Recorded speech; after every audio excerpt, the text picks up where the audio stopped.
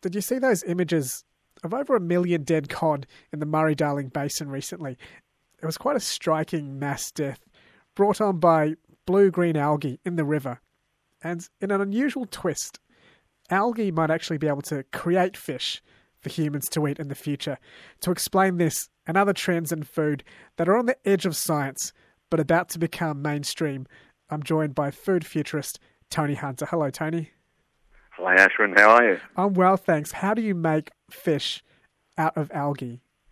Well, algae are very interesting things, Ashwin. They're right at the very start of the food chain for all food on the planet.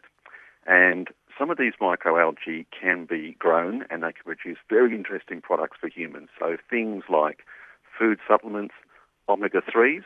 How omega-3s get into fish is because they eat the algae and it goes into the fish. And now someone is not only doing that and going to make omega-3s or anything else, they're going to actually turn algae into smoked salmon. How does that sound? That sounds delicious, but I just don't understand. Even if algae are at the bottom of the food chain, how do you make a smoked salmon out of algae without, two other salmon reproducing?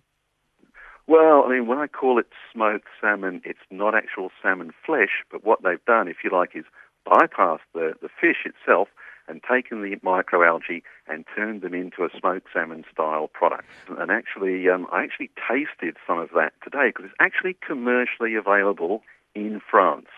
Only the French could think of something like this, and they love their smoked salmon, and they decided that for those who don't want to eat fish, that they would make smoked salmon from microalgae.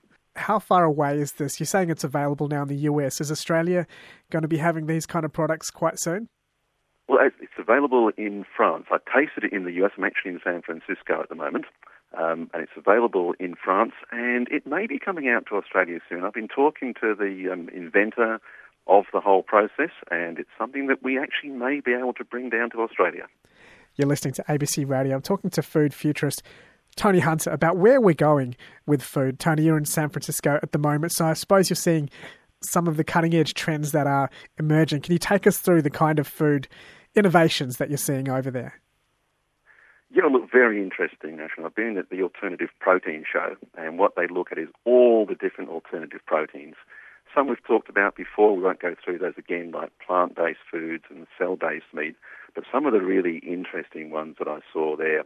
How about food from electricity? Okay, what do you mean? How do you make food from electricity? Well, what they do is they use solar power to generate electricity. They then use that to split water into hydrogen and oxygen, and they have bacteria that can use the hydrogen, and then you can put in waste CO2, so instead of putting it into the atmosphere as a greenhouse gas, you can feed it to the bacteria, give them a few minerals, that bacteria grows, and then you harvest the bacteria, and you have protein that you can use for all sorts of things, anything from fish feed to high-protein meals for human consumption or anything else, and that's a Finnish company is doing that.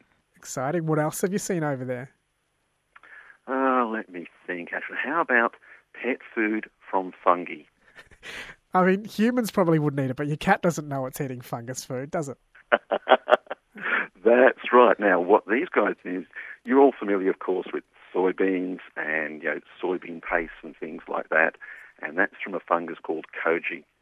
And a company called Wild Earth decided, well, if humans like that, and they love that taste because, what's called the umami taste from these soy products, why don't we try doing that sort of product and see if particularly dogs like it? This is really aimed at dogs because dogs are actually not obligate carnivores. They are actually omnivores. Cats are obligate carnivores, so they're a different kettle of fish, no pun intended, compared to dogs. So dogs can eat a properly balanced non-meat diet, and that's what these guys are doing. Where are we heading with insects? Insects, one of my favourites, Ashwin. But 2 billion people in the world currently eat insects. Maybe you'd like fried tarantula, scorpion on a stick, some deep-fried crickets.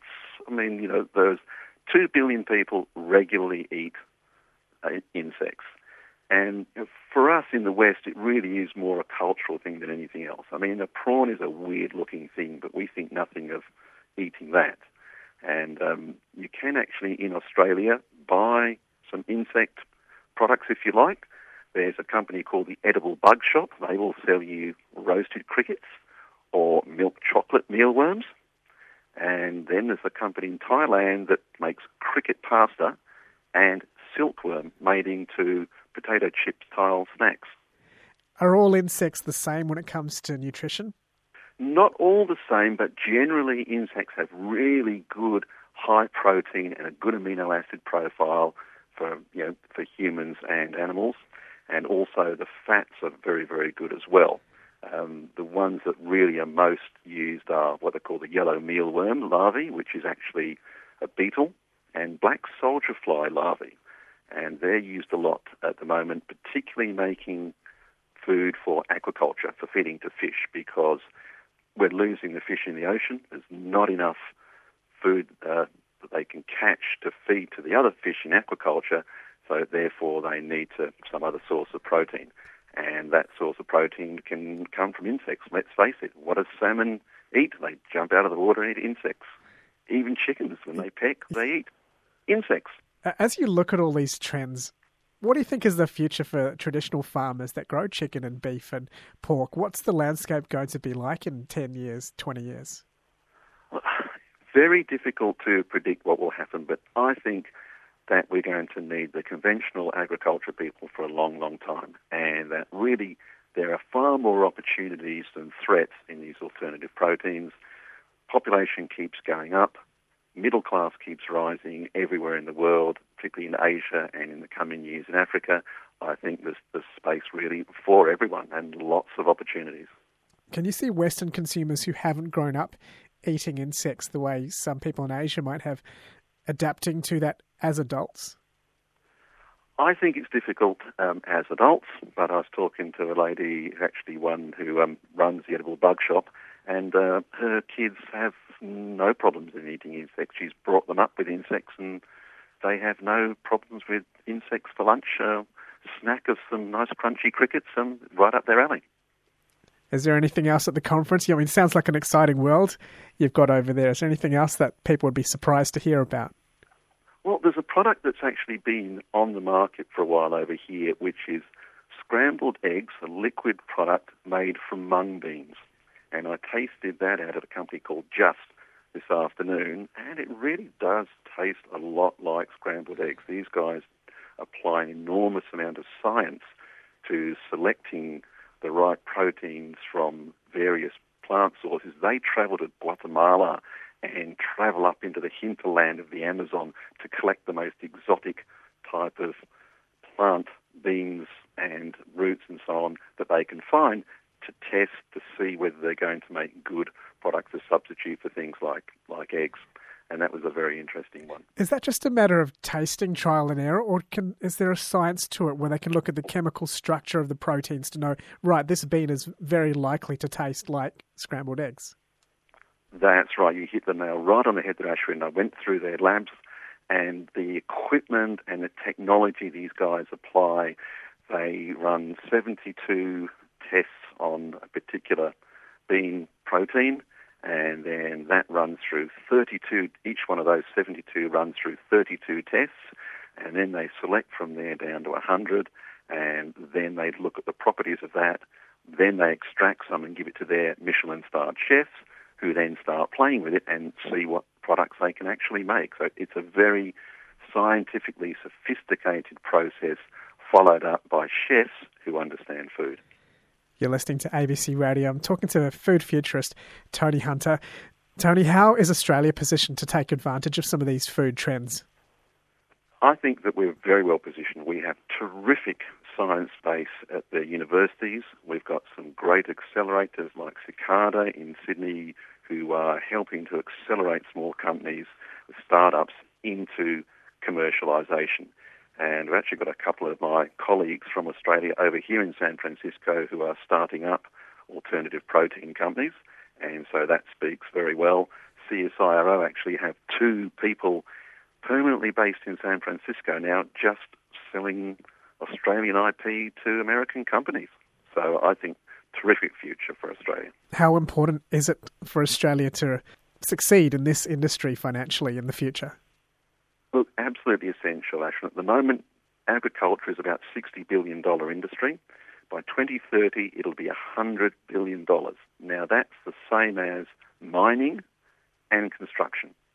Now, that can either turn out to be more of let's just sell more commodities, or we can do what we haven't done well in the past as a country, which is value add, secondary and tertiary value adding.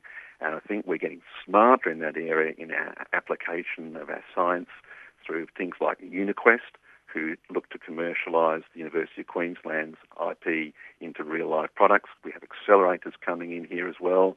I think we're very well positioned. We're not quite where San Francisco is. I mean, these guys have had Silicon Valley for a long time, and they're turning those technologies to food. So, yep, they are ahead of us, but I think we're catching up at quite a rate of knots. Is there anything Australia could do differently to close that gap? I think the best thing that could be done with Australia is for more government money to go into some of these products. So we take a more future forward-looking approach. I mean, one thing I think we should have, every country probably have, is a Minister for the Future who looks at what the future is for not only food, but transport, energy, and everything else, and really keeps track of what's going on, because technology is vastly and outrunning the ability of governments to cope legislatively. You've been hearing from food futurist Tony Hunter, who was in San Francisco. Any last words about the industry and what you're seeing, Tony?